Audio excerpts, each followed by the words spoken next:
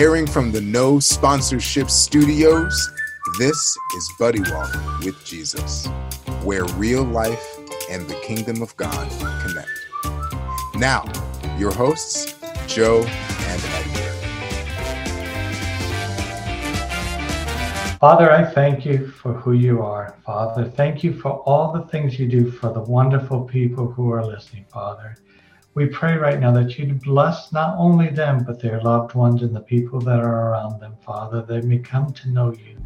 Father, we pray that your name would be honored and glorified and that you would be highly praised among the nations. We thank you for each and every listener, Father, and we thank you that you know them by name and you've seen their day. In Jesus' name, amen. Amen. All right, guys, what is up? Welcome back to Buddy Walk with Jesus. As always, as we get started, two very important things: that you are know that you are prayed for and that you are loved deeply. As always, for all the links for all the things, you can find us at buddywalkwithjesus.com. I want to talk about something that I've been reflecting on. And if I had to title this episode, I would call it The Need for Consequences for Sin. And Joe, I'm going to use you as a guinea pig. Mind you, this is not towards you personally, but what your thought is of the human condition. Okay? So, what do you think about the consequences of sin? I see how it is. You ask me about sin. No. Actions have consequences, right? Cause and effect.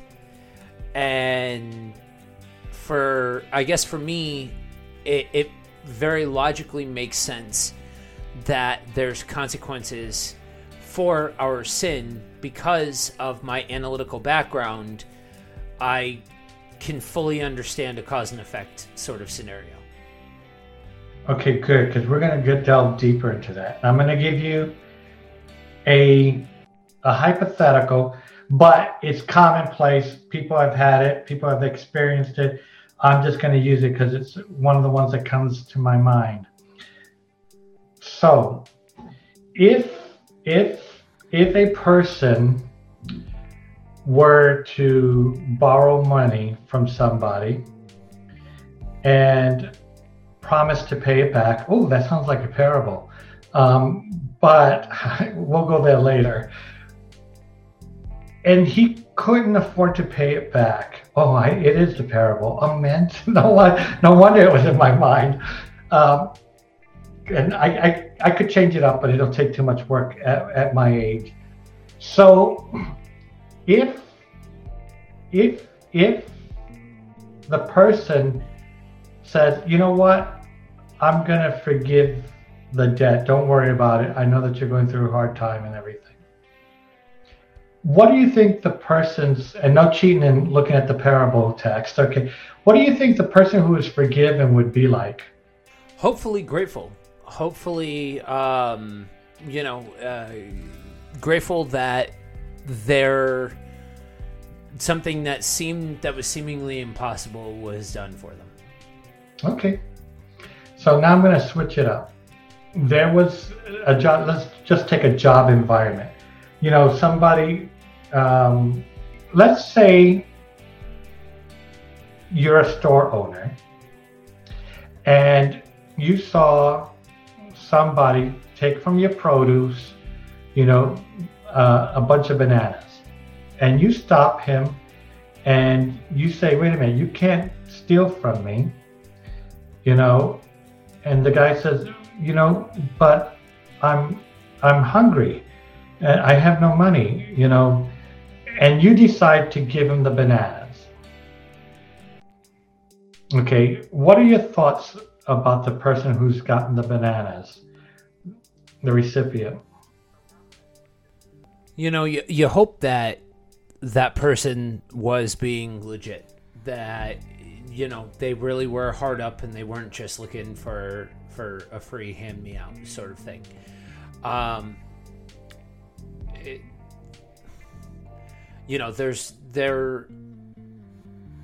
are better ways of going about it, as the Bible lays out. Just taking because you don't have is something that, that's not something that need be glorified. But at the same token, there's a vulnerability that has to happen with admitting to the fact that if you actually are hard up, that you are hard up. Mm-hmm. And now the manager of the store, he goes and he talks with one of the employees. He says, that guy has come in before and stolen from us.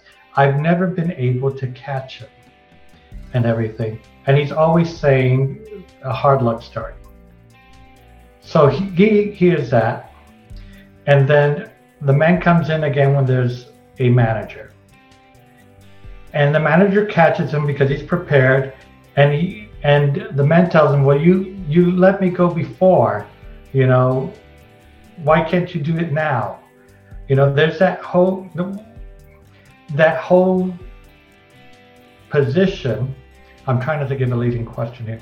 That whole position, this mindset of this gentleman, the one who's been stealing, what about his mindset do you think comes out of these consequences? When it comes to truly being sorry for something, it really matters how you respond to after the I'm sorry, right?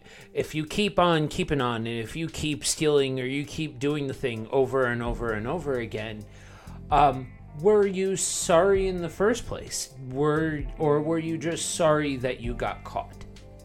Yeah, interesting. What do you think that the thief thinks of consequences?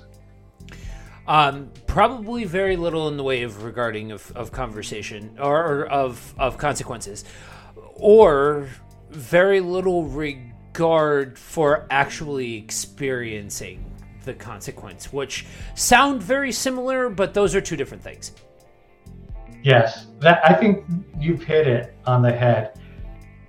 When there are no consequences, there's nothing to be thought about. You can go ahead. I got away with it before. I can get away with it again. Mm-hmm. This is something that we tend to think of with hyper grace. It's that movement that says I can do anything and be forgiven kind of movement. I don't know if it's still around. It probably is. Oh, it 100% is still around. So we tend to think, and I think it's in the mindset of the carnal mindset that, I am entitled to get away with it because I haven't had any consequences until now. So this is my first, exponential first time. This is the real first time that I'm doing this. So I should be able to get away with it. We see that, well, I'm going to say it this way. I can see that in my own life when I've done something wrong. This is the only time that I've done this, or I can see that rationale. I don't want to put this on any other situations that I know from experience where other people are involved, but as a kid, we do this by nature of thinking we can get away with it. And depending on a parent, we can. A good disciplinarian knows how to counter that.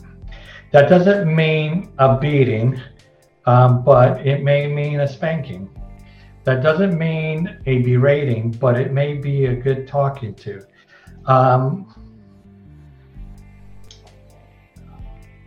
There is the concept that sin requires a sacrifice. But sometimes we don't hear that the sin itself has a consequence, that even though there's forgiveness, the consequence still has to be, I'm going to use the word, met out. We see this in King David's life. We see it with his affair with Bathsheba, and the killing of her husband Uriah, they lose their child that came out of that union, the first child. So there is that, but there was also the time that King David decided to take a census of the fighting men. And that went against what God wanted, because he was not to rely on men's strength, but on him, the Lord, meaning the Lord. And so David had to pick 3 judgments. And he decided to fall at the hands of God as the most merciful of the 3 consequences. And you may want to read up on that. I thought it was an interesting story, but God didn't let him out of it.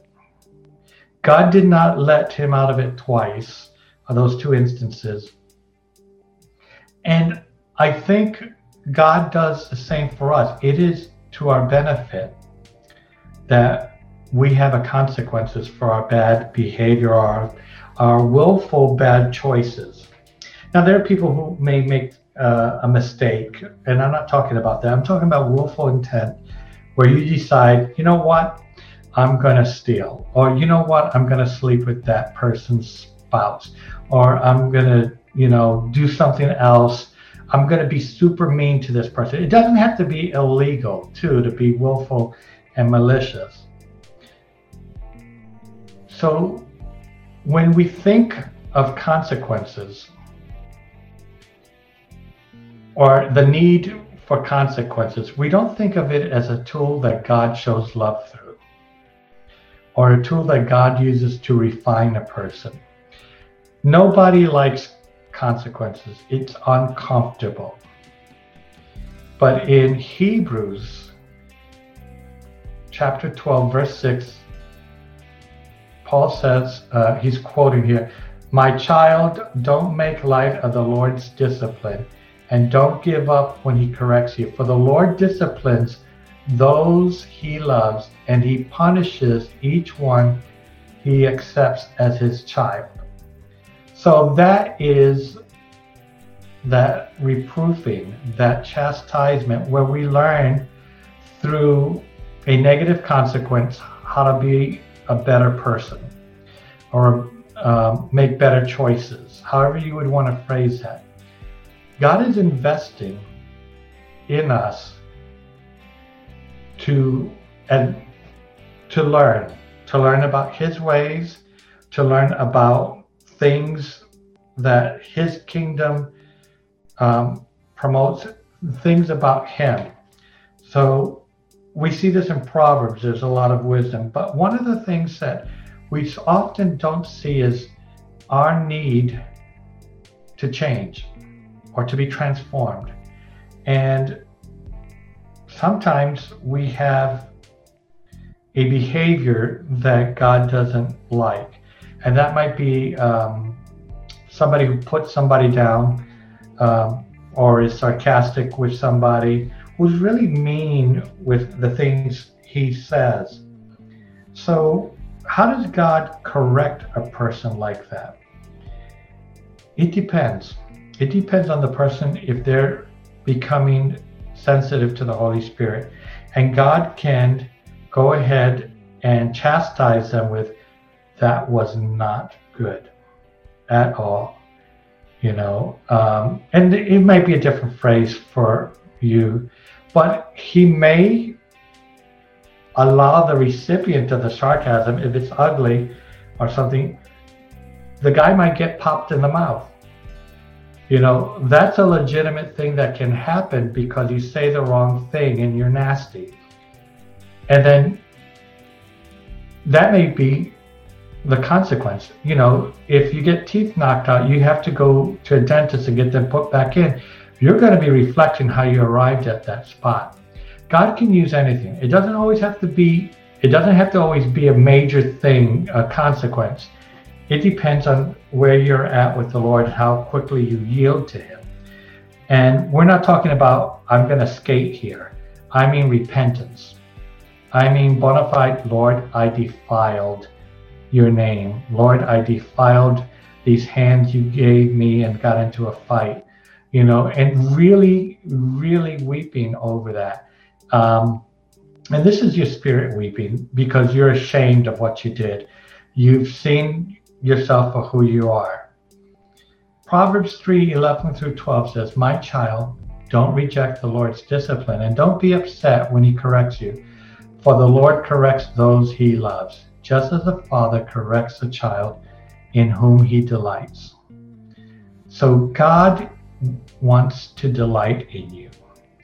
And part of that is that learning behavior. I used to, and I think I've shared this before, so it's not going to be new to people who have been following us. I was a little pyromaniac as a kid. Oh, there was nothing better than the box of matches that my mother put high on the kitchen counters. And ladies, if you have boys, please understand, we know how to climb innately. We will climb, we will find them. And I used to take the matches and I would light them up and then I would toss them in the kitchen. And Joe, we spoke about linoleum carpets. I'm having a flashback because that's where the matches would land, on the linoleum carpet, which I guess I could be thankful that we didn't have carpeting and I was throwing it on a carpet, because that might be a different story. But, and I'm not going to go into this story, but there was a point where I set my bed on fire, but we'll leave that for another show. But when I set that bed on fire, we're not going to leave it for another show. I think my aunt, who was the aunt you did not mess with if you valued yourself, she came in and she was repairing that mattress, stuffing it again, putting in on a patch, and it was a big patch. When I say patch, I don't mean a little 2x2 inch. We're talking about probably a good 12 inches by 12 or something like that.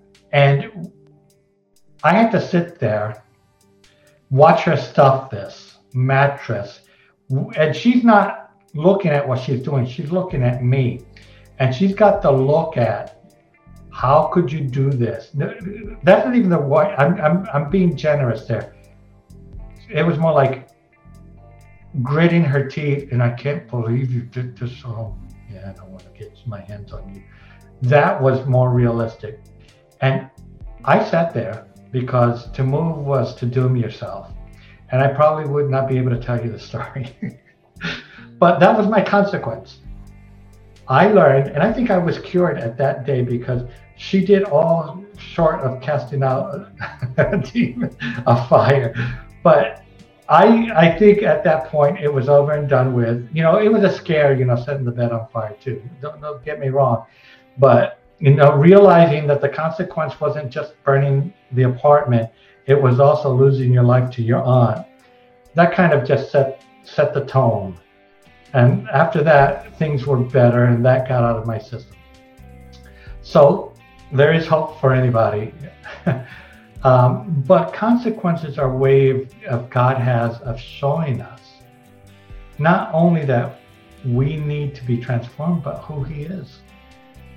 He is holy. So let us be holy as he is holy. The Bible says that. That is the call. And if we try to skirt getting the consequence or the punishment or the chastisement, then we're missing an opportunity really to grow.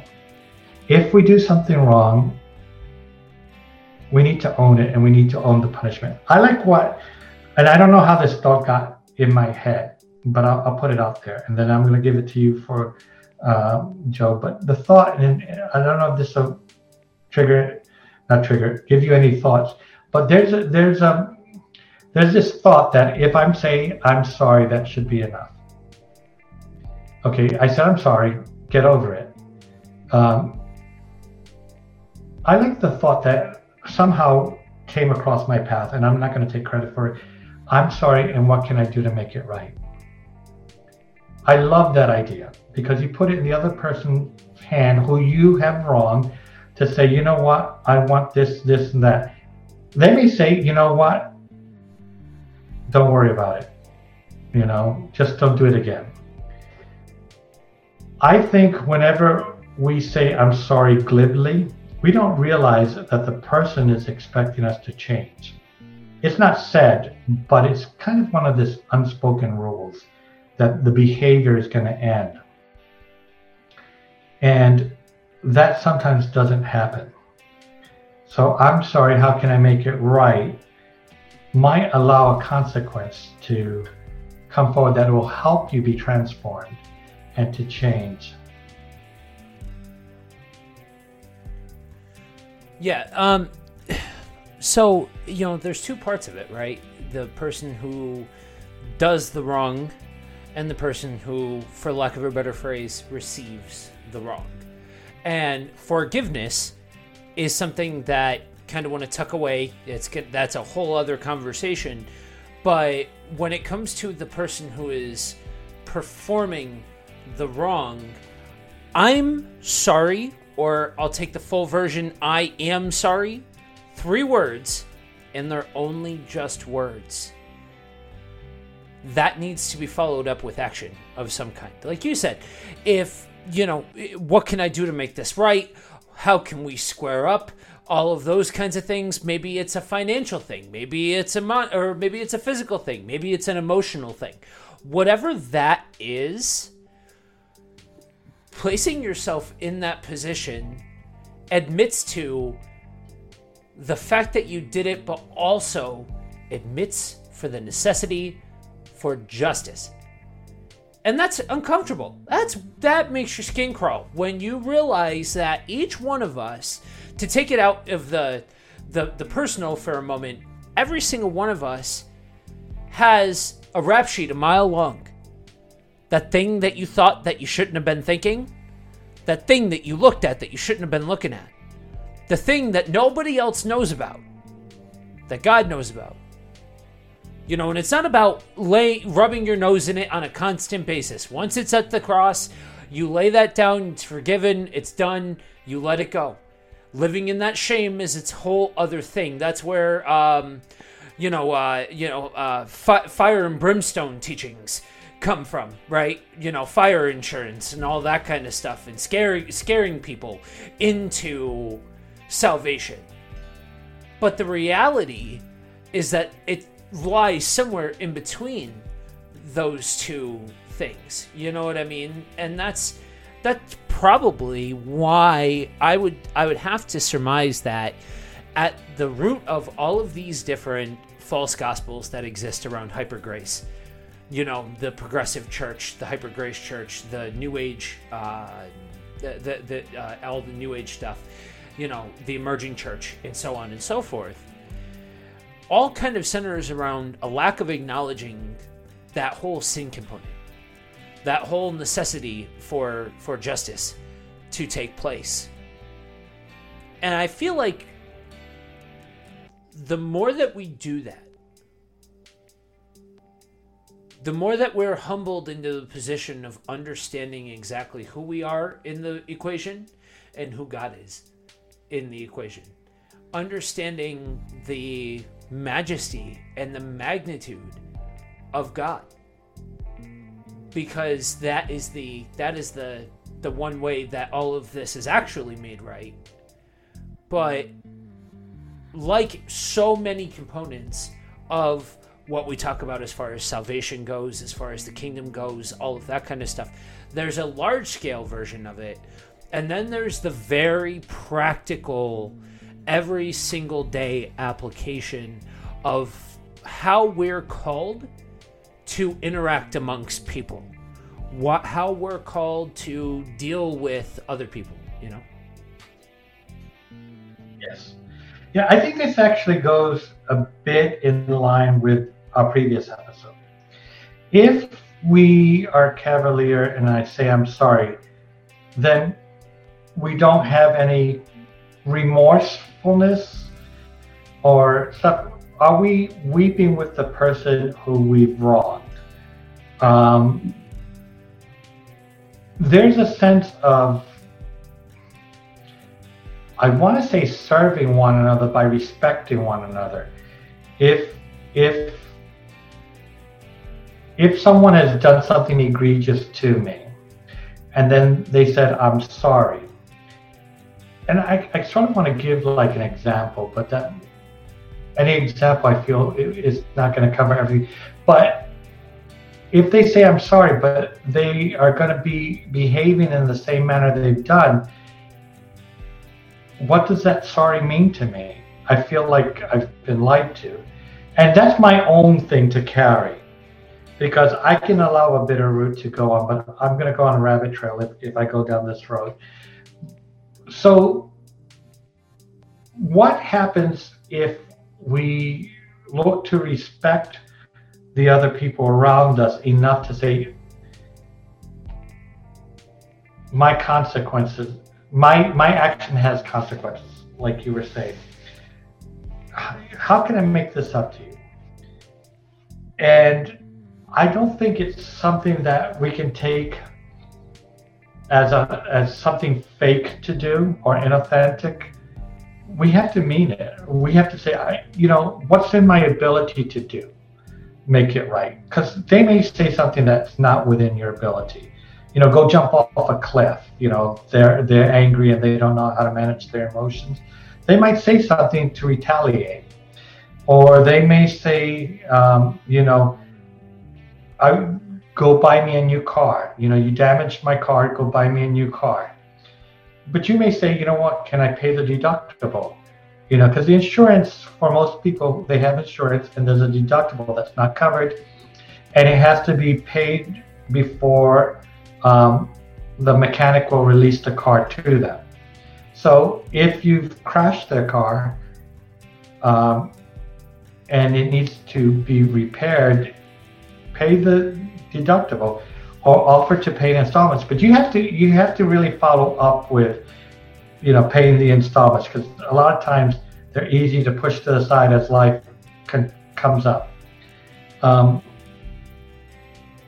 But there are things God will tell you what you should do. If you're a righteous person, you will deal righteously with the person. Now, I know some people say, well, a righteous person would not have done something bad. That's problematic. You know what I mean? To go down that line of thought, because none of us are perfect. And anytime that we put that kind of emphasis on a person, then we are pretty solidly doomed to be disappointed.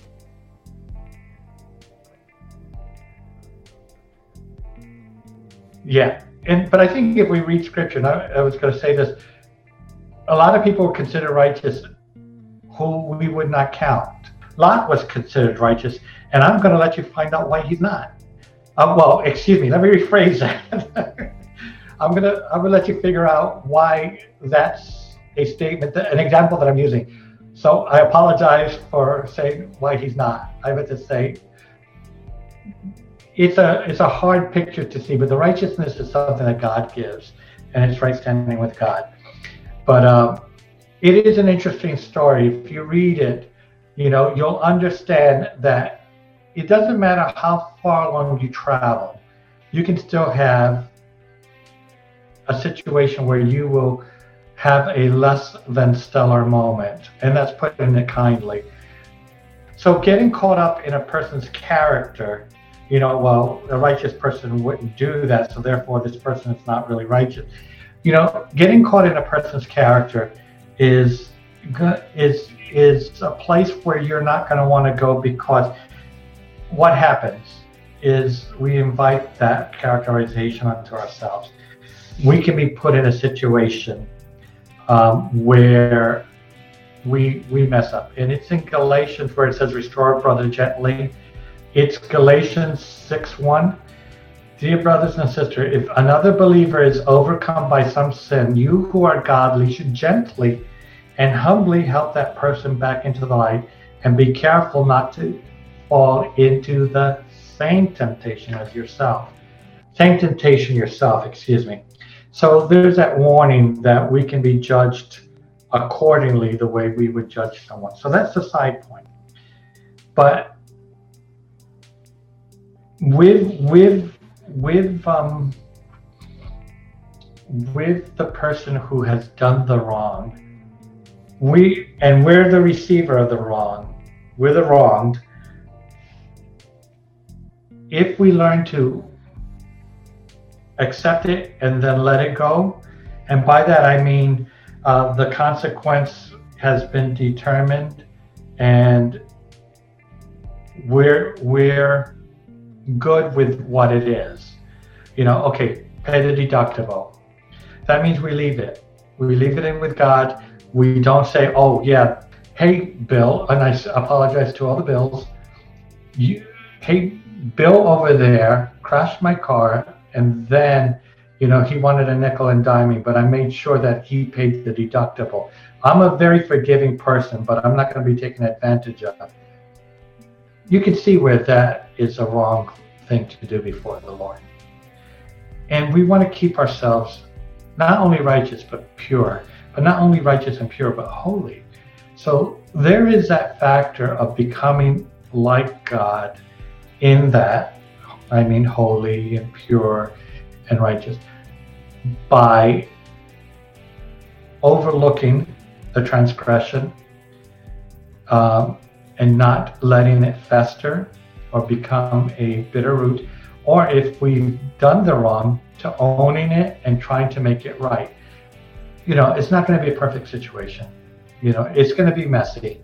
But if you do it before the Lord and you do it with your heart, I think the Lord really sees that. Well, I know the Lord really sees that. And the one thing, and I'm going to put a caveat here in a moment, the one thing is to be aware of that you are not keeping a record of this. These are the things that I've done. I've forgiven this person. I've forgiven that person. I made it right with this person. As so this is a work. This is not a work. This is something that comes out of your transformation. And I don't know if you said it this episode, Joe, or one before, it comes out of your relationship with the Lord. It comes out of Christ. It comes out of Christ in you. Now, none of what I'm talking about, consequences and all that stuff, am I applying to salvation, because we cannot do anything to earn salvation. The consequence fell on Christ. Right. He who knew no sin became sin. So there's nothing we can do for that. And there's no penance. There's no action that we can take. Now, our heart should be repentant, which means I really know I did wrong and I've offended God, and I am guilty of going to hell because of the sin, not only the sin of Adam, but the sin that I've partaken in willfully. And if we are honest and self-aware, we know that we engage in sin almost from our first thoughts. We're looking to do things on our own and disobey our parents right away. So that's a separate thing. And I don't want anyone to have any fuzziness with that. But I think God wants us to understand there's a need, and there's a need to be chastised by Him. There's a need to be corrected by Him, because it allows us not to think we got away with it. This is how my mind interprets it. So someone else may do it differently. It leads me to believe that, there can be another consequence.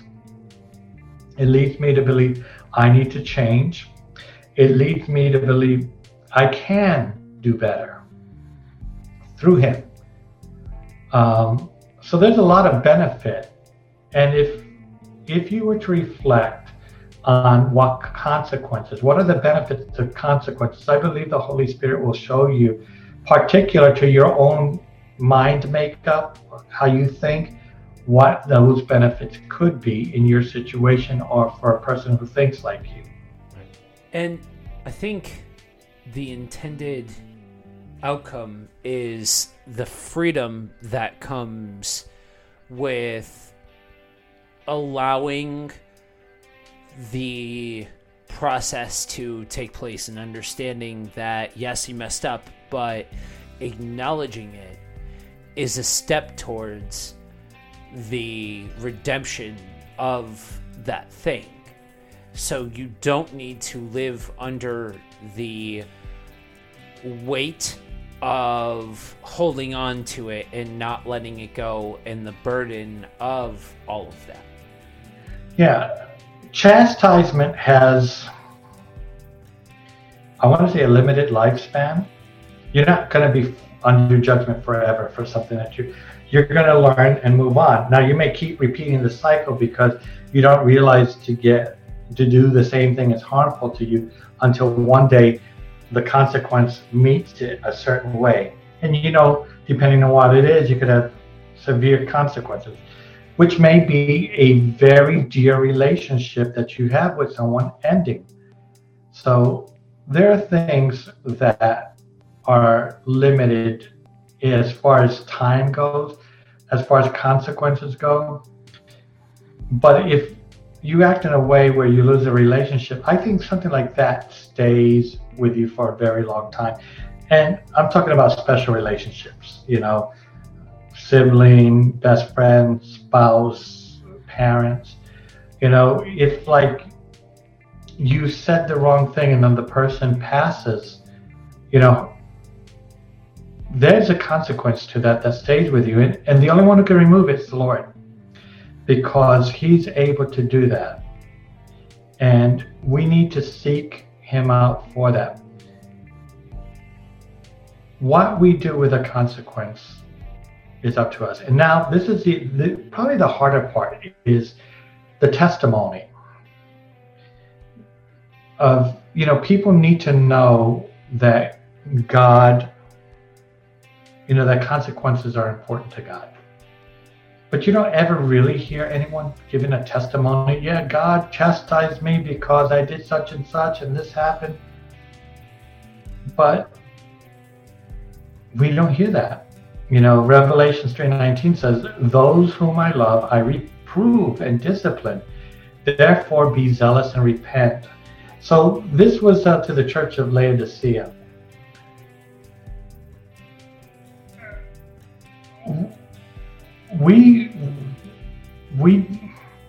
I don't know if it's because we feel very vulnerable, or we feel like we're going to make a fool of ourselves, or we feel like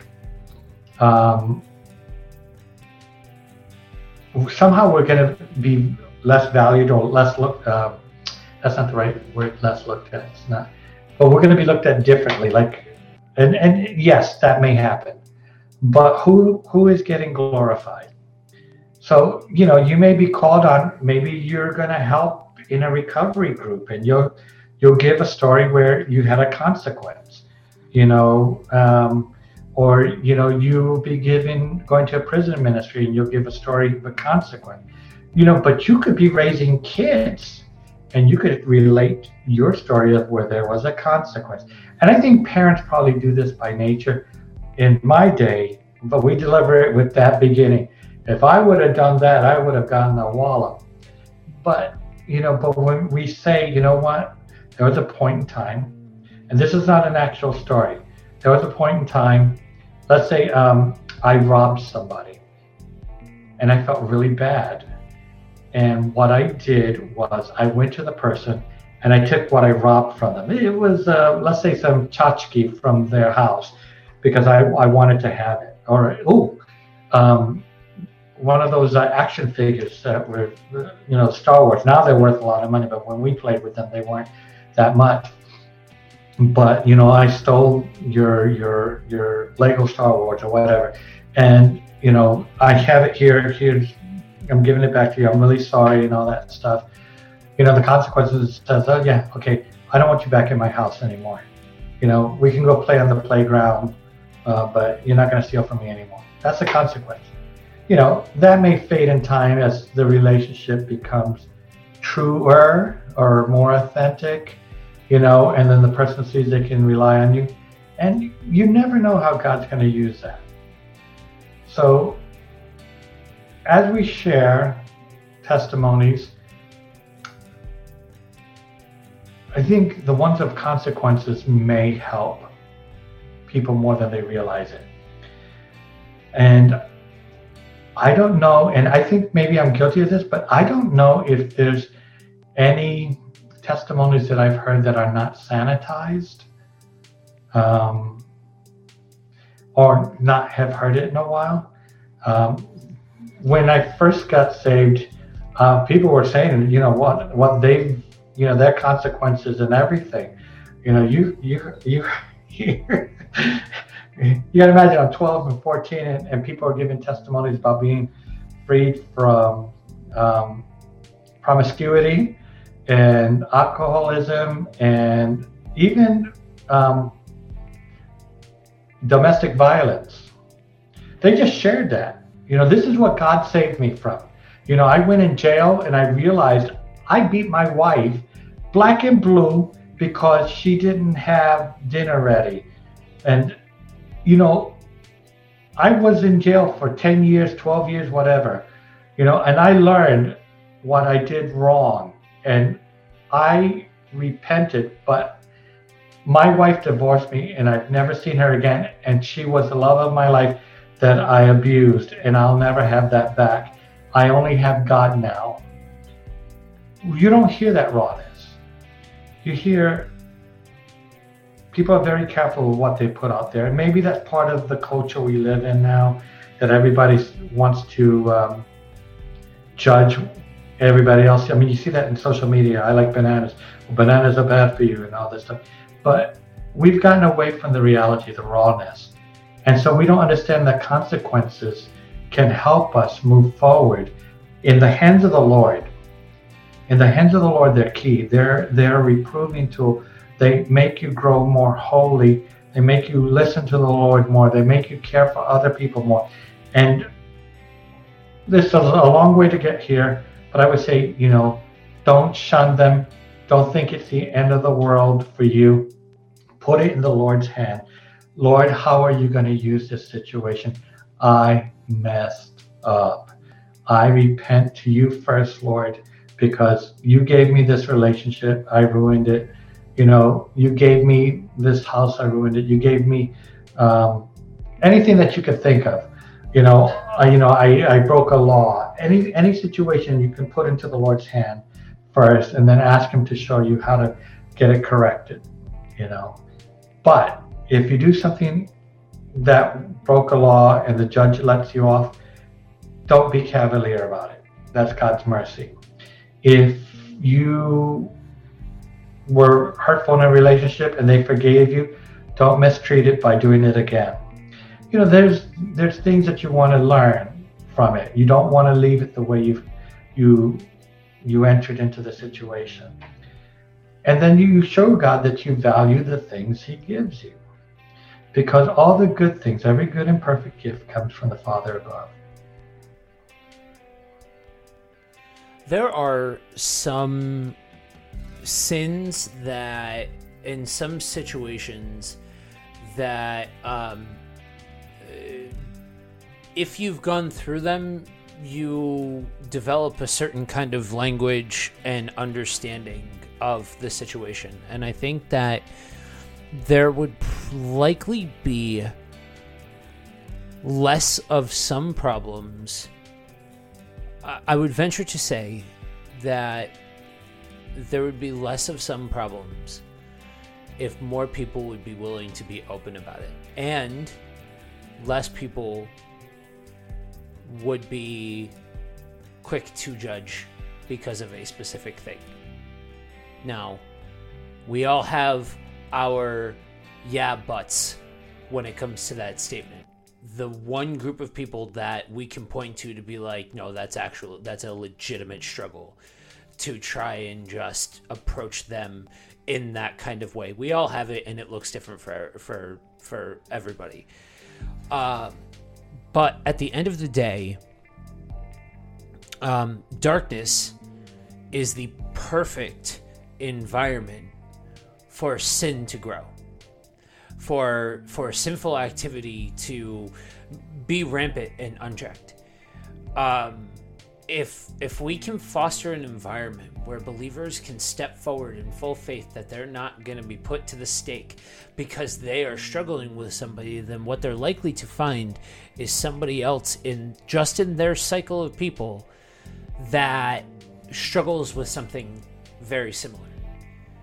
I saw this in very practical at a men's study, that it wasn't even like one of the questions. It was one topic, ended up side tangenting onto another topic, ended up with this guy who was quiet the whole time, just laying bare this thing. And this other dude who was also, kind of quiet during the whole thing, struggled with something very similar.